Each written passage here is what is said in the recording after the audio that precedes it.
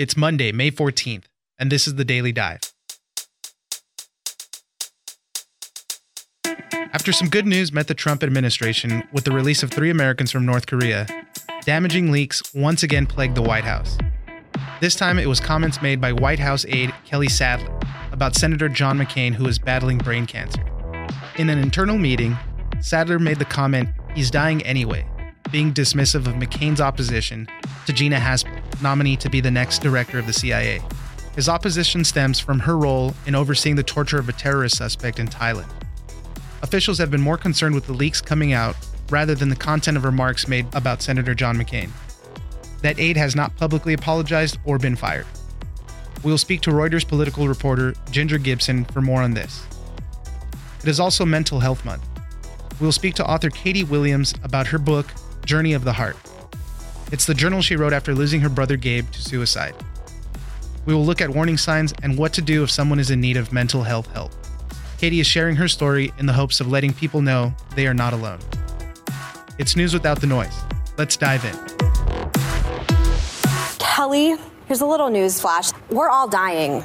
I'm dying, you're dying, we're all dying. Yeah. And I want to say that since my dad has been diagnosed it's almost a year, July 19th, I really feel like I understand the meaning of life. And it is not how you die, it is how you live. In this kind of environment, the thing that surprises me most is I don't understand what kind of environment you're working in when that would be acceptable, and then you can come to work the next day and still have a job. Yeah. And that's all I have to say about it. Joining us now is Ginger Gibson, political reporter for Reuters. Leaks have been a major problem for this White House since they started. The latest one concerns Senator John McCain and a White House aide named Kelly Sadler. Can you tell us what happened with the leak that came out of a meeting that they had? John McCain, one of the most respected and veteran members of the United States Senate, is battling brain cancer. And apparently in a meeting at the White House, Kelly Sadler, who handles surrogate communications, so kind of in charge of helping Trump fans get out in the media and talking about Trump, remarked that John McCain was dying anyway in the sort of flippant way. It was kind of a dark, inappropriate thing to say about a very well-respected member of the United States Senate. And then what is really sort of shocked Washington is that somebody in the White House went out and told the press that it happened. They leaked this conversation so that all of us are aware that Sadler made these remarks in a White House meeting. Right, and then what happened after that was Sarah Huckabee Sanders held a meeting for the White House communications team, and she was saying, there's an inappropriate remark, but they really focused on the matter that it was leaked out. And then she even said in that meeting, hey, this is probably going to get leaked itself. And true to form, that's exactly what happened. There was 5 sources out of that meeting that came out and leaked out the new information again. The administration is making the leak a bigger problem than what Kelly Sadler has actually said, but they haven't really denounced it publicly either yet. They have not. So Sarah Huckabee Sanders, the White House press secretary, asked about this remark this week, sort of refused to apologize or didn't really sort of say that the White House regretted or was apologetic for that statement. That really upset a lot of Republicans, and instead tried to make it about the leak itself. And I think the leak itself is also remarkable.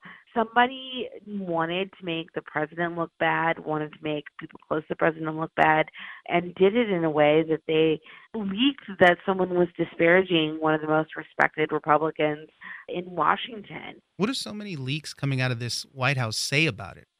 It really, when I talk to Republicans here in Washington, they tell me that seeing a leak like this, seeing Republican staffers in the White House being willing to say that a staffer said this about a respected Republican speaks to the loyalty of the staff.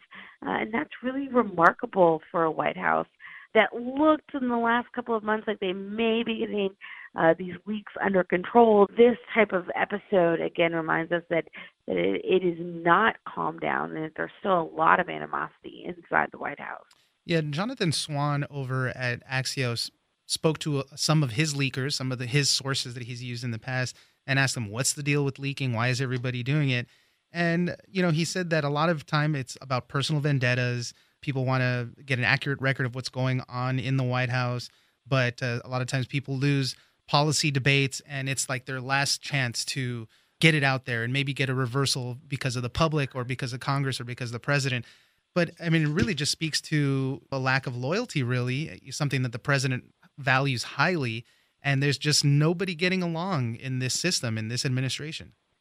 It's a lack of loyalty. It's a lack of respect. We're really dealing with a rogue White House, and a White House where people are more concerned about getting the last word than they are about sort of holding on to historic norms where you just didn't do or say those types of things. For Kelly Sadler's part, she did call Meghan McCain, John McCain's daughter, to apologize, but reports also say that she said she would apologize publicly. That hasn't happened as of now. Do we expect that to happen? Do we expect any type of action taken against Sadler? I think people in Washington have the utmost respect for Meghan McCain. Those who know her know that she doesn't take any slack from anyone. And I think that it's not surprising that she would have expected and defended her father in this way to expect an apology. Surprised that we haven't seen a public apology. And I think that Meghan will probably keep pressing for it, and this deserved one, someone who very well respected here in Washington as well as her father. Let's move on to some of the president's tweets over the weekend. In an interesting tweet, he was talking about this Chinese telecom corporation called ZTE and said we need to get them back into business fast. They had been accused of trying to sell products to Iran, to North Korea. Obviously, we just got out of the Iran nuclear deal. So it's an interesting turn of events that he wants to try to get this corporation back in business. ZTE is a communications company. They make cell phones, and they work globally in the cell phone business. The U.S., President Trump calls the Iran deal the worst deal ever, says the U.S. and its allies should not be doing business with Iran, sort of disrupts the entire global political sphere by saying this, and then turns around less than a week later and says that ZTE, which the U.S. has said should not be allowed, anyone should be allowed to do business with them because of their dealings with Iran, he comes to their defense. And part of this is because they're a company that American companies do business with. So it's another piece of evidence that the global supply chains are very large, that all of these decisions have global ramifications for other countries and for American businesses. Do we know what ZTE was accused of doing? I had seen something that they said their tech could pose a cybersecurity threat. Do we know exactly what the problem was? First off, the United States Commerce Department said that the United States companies should not be able to do business with ZTE because they had done business with Iran when the United States had sanctions, and that they didn't put enough safeguards in place to ensure that their technology was not being sold to Iran.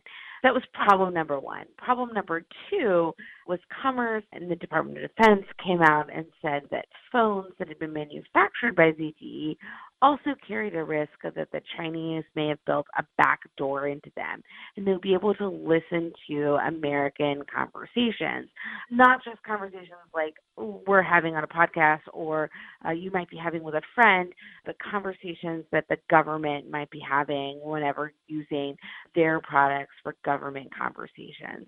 So ZTE really was having a lot of trouble with the U.S. government on two fronts, not just that they were doing business with Iran, but also this concern that any of their technology came with a risk that the Chinese might be able to hack into those discussions. Ginger Gibson, political reporter for Reuters, thank you very much for joining us today. Thanks for having me back.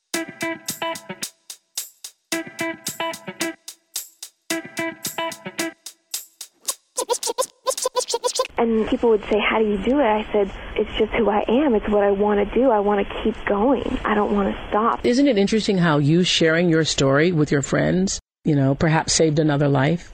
And that's why I think it's so important for us to share our stories. And because in really good families, strong families, difficult trials happen.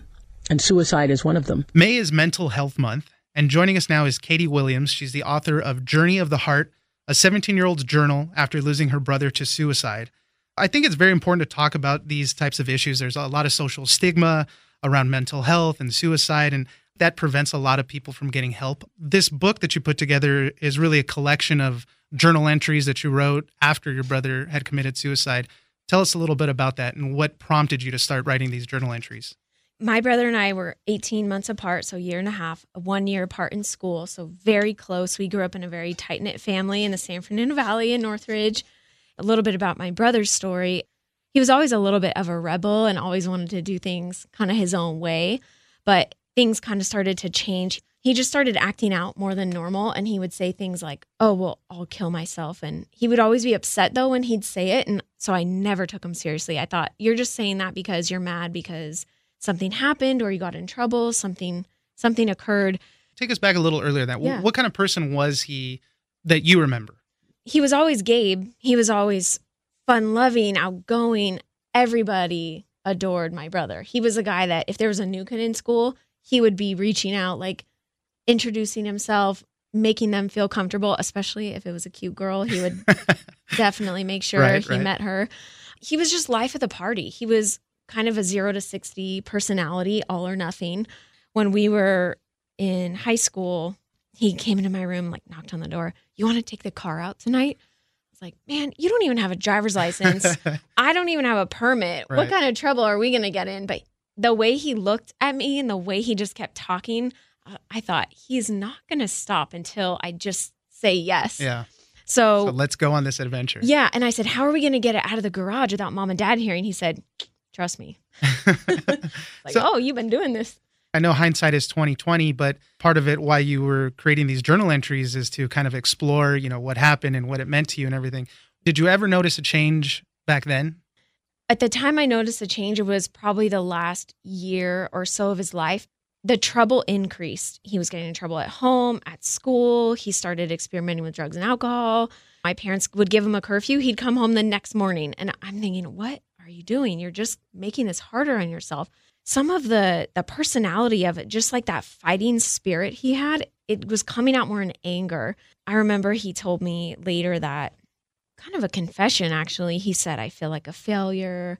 I feel like I messed up our family. I feel like I messed up my life. I thought, he's 17. There's nothing we can't fix. There's nothing that's happened that I can see from the outside that is something that would make him want to kill himself. And so when he would start making comments like this at home, you'll miss me if I kill myself, or I thought he's being dramatic, to be honest. I thought he'll never do it. A lot of these are common warning signs that you obviously, when you're young and you don't notice these things, but looking back on it, these are common warning signs. Anything else that people should be looking out for? Absolutely. So let's walk through some of those warning signs. So first of all, and all this you can find on American Foundation for Suicide Prevention, but one of the things you always have to look out for is if someone says they want to kill themselves or they want to take their life, listen, pay attention to that. It's a cry for help. Take it seriously, yeah. That's right. And also just retreating from activities someone used to enjoy, talking about being a burden to others, talking about there's no hope, why go on? All of these things are warning signs. Self-harm, like cutting. My brother was doing that too. Anything like that, reckless behavior, increased use of drugs and alcohol. And there's even mood things you can look out for: aggression, anger, depression, all these kind of things. And if you just know anyone in your life that is exhibiting any of these, you can call the hotline to ask for advice on how to help them. Or you yourself, if you're thinking about suicide, you can call the hotline. It's national, so they can direct you to local resources and can help point you in the right direction to find out, where do I go from here? What's that number? Do you have that right there? Yep. So the National Suicide Prevention Lifeline is 800-273-8255. It's the song that Logic made so famous, as we know. Just one more time, 800-273-8255. They also have a chat feature if you're on their site. Let's say, outside looking in, you have a family member, a friend, somebody that might be exhibiting these things. How do you approach this topic with them? How do you, if they're not opening up to you already, but you're concerned, how would you breach that topic with them? If you're already suspecting they're thinking about suicide because they've said something, keep dialoguing with them. Keep them talking. Stay engaged. Stay in it. Call the hotline yourself to get advice for your specific situation, because these are professionals who are trained to deal with this 24/7. You don't want to plant the seed, but you also want to know, are they serious about this? You might be surprised at some of the advice you may get, But one of the things you might be surprised they'll ask you is, ask the person, have you attempted suicide before? Do you have a plan? Like, these are the questions people are afraid to ask because they're afraid of that answer. One of these signs is pushing people away and the aggression. What do you do when somebody is pushing you away and you can't make that connection? Right. Or they're hiding it so well that, they're saying, no, nothing's happening. How do you get to that point? Well, there's really two different things. There's a person who is actively talking about wanting to kill themselves, right? So that's one situation. But the other, which you just alluded to, is someone who's wearing a mask. I think about my brother actually in that category, because even though he did verbalize thinking about suicide, there's something to that life of the party, outgoing personality that the more people I talk to who've lost someone to suicide, I find it's a common thread amongst a lot of people. I'm not saying all, but amongst a lot of people who I've met, is that there's this personality trait that I hear from others that was similar to my brother, in this outgoing wearing a mask. And so in that case, it's just asking someone, how are you really? Right. And actually finding out. One of the things that I really like about the book is you have a few sections dedicated to memories that you wrote about him. I think we honor people that we've lost through memories. Is there any favorite memories that you have of your brother? There are definitely stories that come to mind, but I think it's just the little things. I miss that we'd be in the kitchen, making food together, and he'd start singing a song and I'd sing the other half. I miss midnight cereal when we talked about what we did that weekend, or he'd tell me what girls he liked. We talk about Mental Health Month and people that are feeling these feelings of, depression and et cetera, and family members that recognize them. People, definitely go to the proper people and get help. But beyond that, you writing this book helps a lot of other people with their own mental health. This is not just something that affected your brother, it affected you and your family. The person I think about the most during this process, well, second to my brother, of course, and my family, I think about the person who's just like my brother, who's right on the line, who's starting to think, is it worth it? I can make all this go away. I think about those people that have made it through that dark time. I think about the people that have started reaching out to me as I'm sharing my story, my brother's story. These people start sharing their own, whether it's on social media or all kinds of ways that they're reaching out to me, and I'm hearing their stories, and they say, I was in a dark place and I got help and now I'm still here.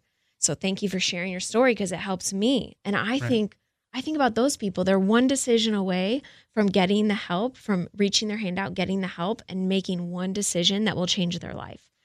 How do you talk to people who have lost somebody? I know there's a lot of sensitivities. People want to walk on eggshells, but how do you broach this topic with somebody else? It's such a good question because the truth is nobody knows what to say. What was very helpful for me, especially right after my brother died, I think some of the best things that people said was they would walk up to me and say, I have no idea what to say. I'm just so sorry you lost your brother. And I think that was perfect. We can get more information about your book at journeyoftheheartbook.com. You can find it on Amazon, iTunes, all over the place. You can get an audiobook of this. And I'm always a huge fan of hearing the author read their own work. It's a very personal thing already, but I love that you read your own book for the audio versions of this. journeyoftheheartbook.com. Katie Williams, thank you very much for joining us. Appreciate it. Thank you, guys.